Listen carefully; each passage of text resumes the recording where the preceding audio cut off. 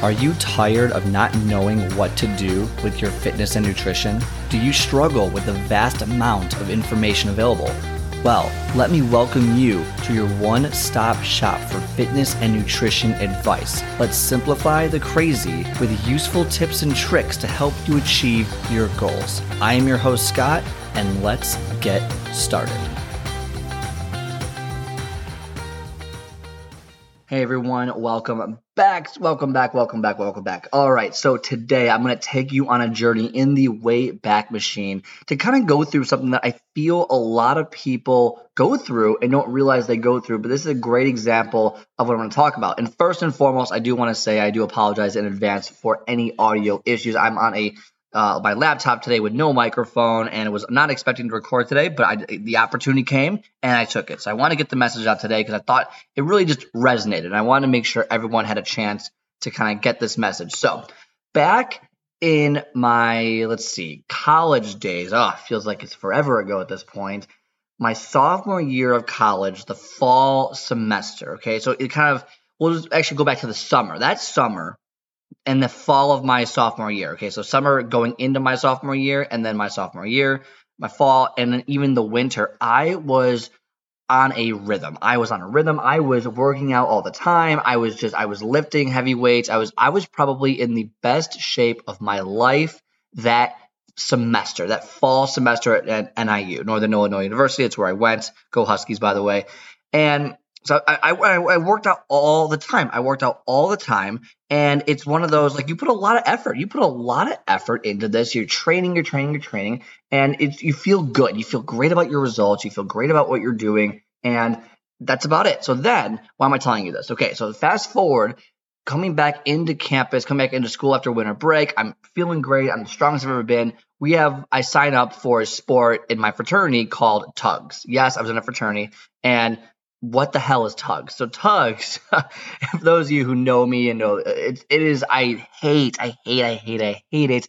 All my friends love it that were in my fraternity. They all love it. I think it's so dumb. But basically what it is, type into YouTube, NIU Tugs, like 2018, 17, anything, 2014, you'll see it. But basically what it is you get this big rope. It's basically tug of war in trenches, trench warfare and tug of war. And you build out these trenches, and you basically you pull a rope, but you do it in a very systematic and methodical way, not just like with your hands, like you use your armpit, and you actually wrap a towel around your rib cage and your arms so the rope doesn't burn you while you're in these trenches, and you're using your legs to pull it and push it and all that. I don't even know how to explain it, but go on YouTube and it is insane. And it caused a lot of injuries, okay, for everyone that's done it. Like, it is stupid. So, but I was in good shape, and they're like, we need guys to be on the team. So I was like, you know what, sure, whatever. So we get through the first couple of weeks. It's the winter, so we're not practicing with the rope. We're just conditioning. We're conditioning to get in shape. So we're running. We're doing HIIT training, and it's easy for me. I'm in great shape. Like, I'm killing it. Like, I'm probably I'm trying not to be like too arrogant here, but I was probably the most in shape person in our house at the time, at least for this particular part of it. I'm not saying I was like good at the sport, but this is what I did. Like, I was in really good shape. So what happened? We start practicing on this rope. And one day, it's like 3 weeks into it, we're doing a live practice where it's like, it's 9 on 9, by the way. It's like 2,000 pounds versus 2,000 pounds. 9 on 9, and you do all these maneuvers, and you have the towel underneath your arm, you have the rope there, and you have a bunch of duct tape also that keeps the towel on you. It's crazy. You gotta look it up. It's absolutely insane. And I'm not doing it justice. I'm not explaining this well enough, but basically, I did something wrong in practice. Someone else did something wrong, and because we both did it wrong at the same time, the rope went into my ribs, even though I had a towel there, and I felt basically a crack in my ribs. So I call a timeout, basically, and I get out, I roll over, can't breathe. So for about a week, I'm just sitting there, I can't do anything. Everyone's like, oh, they're just bruised. It's fine. Like, your ribs will be fine. Don't worry about it. And I'm like, man, I can't sleep. I can't breathe in deeply. I can't, when I do sleep, I have to sleep on a 45-degree angle on my other side and a pillow behind me so I don't roll over. I can't laugh. I can't cough. I was in a lot of pain. So I finally went to the doctor, made up some excuse on how I got hurt because they hate when you say this is the reason you got hurt. I don't want to get anyone in trouble. So I told them some fake story about it, and they did an X-ray, and they basically came back with, yeah, you have two broken ribs. You have two cracked ribs, here and here, and they're starting to heal. Which I think I went 3 weeks into it, and they started to heal in 3 weeks. I was out of commission. I could not work out for 4 months. Now, okay. And I'll preface this, I'm not some professional athlete who can break 11, like Drew Brees recently broke 11 ribs or something and punctured a lung. And then 2 months later, he's back. I don't have these doctors, okay? I don't have the rehab they have. I don't have the doctors they have. I don't have the medications they have. I was given Tylenol and they said, suck it up. So for basically, I would say 3 months, basically 3 months, I could not work out and I couldn't, couldn't do cardio, couldn't do legs. I couldn't move my body that way. So I kind of just didn't do anything. I ran into a brick wall. I really couldn't do anything for 3 months. And this is coming after my best, semester, fall semester, summer of that year ever of working out, being in shape. So I went from being in the best shape of my life to losing almost everything I had just worked for. I lost I was so skinny. I was like, wow, I'm so small. I lost inches on my arms and my chest, everything. I was like, wow, I cannot believe how much I've lost in a couple of months. And it's one of those, you're going to go through a moment of is this even worth trying to do again? Is this even worth trying to work out again?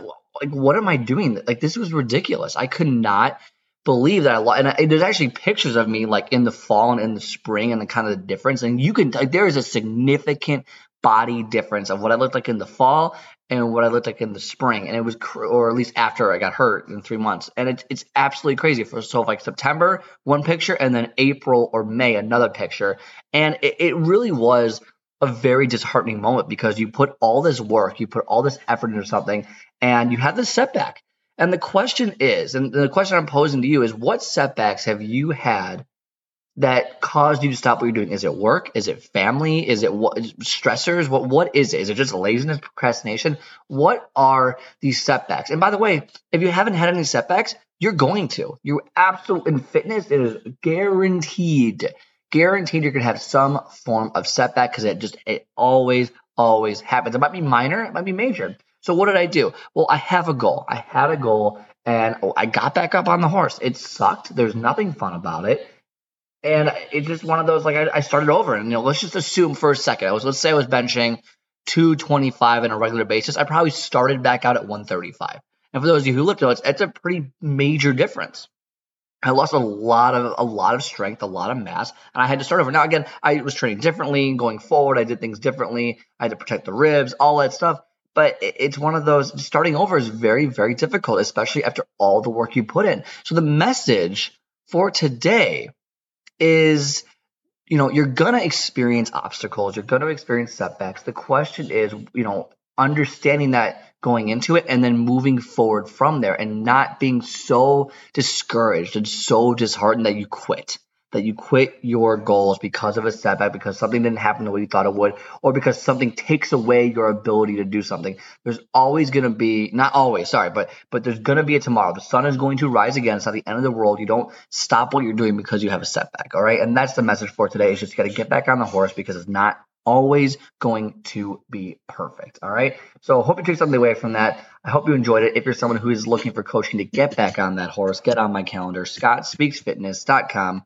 scottspeaksfitness.com. Let's work together one-on-one. You actually get to work with me. I know, it's amazing. It is crazy. You get to actually work with me, and we'll kind of go through your goals. We'll see what we can do and get you from point A to point B faster, regardless of whatever obstacle you have. If you've had an injury, if you had a pulled back or a pulled quad or anything, this is the time you can keep pushing forward. Don't let that be the reason you don't get back on the horse, okay? And I've had plenty of injuries from sports, and you just got to keep moving forward. It is annoying. It sucks. There's nothing worse, but you can keep doing it. You can move forward, all right? That's the message for today. I hope you enjoyed it, and I look forward to talking to you next time.